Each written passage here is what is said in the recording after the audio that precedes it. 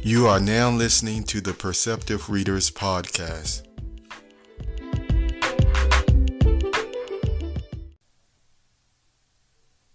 Hi, this is James Lynch, and during the month of November, there was a special presentation on the popbooks.com website of a sage's poetry. This poem that will be read, which will only be one, but there will be many throughout the week, or should I say several throughout the week, that you will be able to enjoy, was created on January 1st, 2019.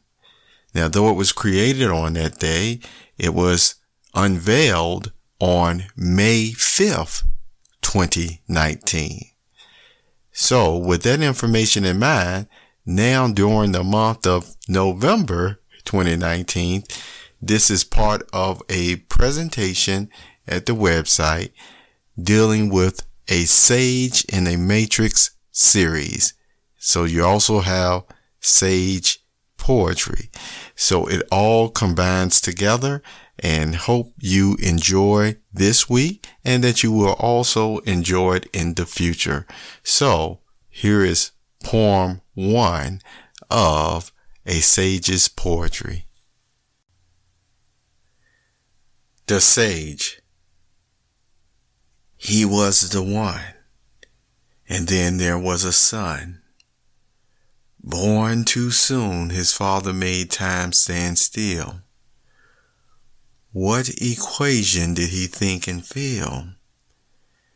A man the universe will follow around and yet ignore at the same time.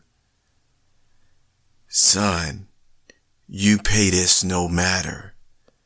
There are many minds filled with chatter. Be happy, you understand, and go your way reliant on everything I have told you. Have you not seen for yourself it is true? If they say in my age I was the one, then my son, you are number 2. Never let anyone take that from you, for you will encounter the dimensions like I shared with you. Son, this is why the legitimate sage often leaves for the hills or a serene place by the sea. Everything becomes surreal, and so there is no place else the sage would rather be. It has always been your option. What will you do?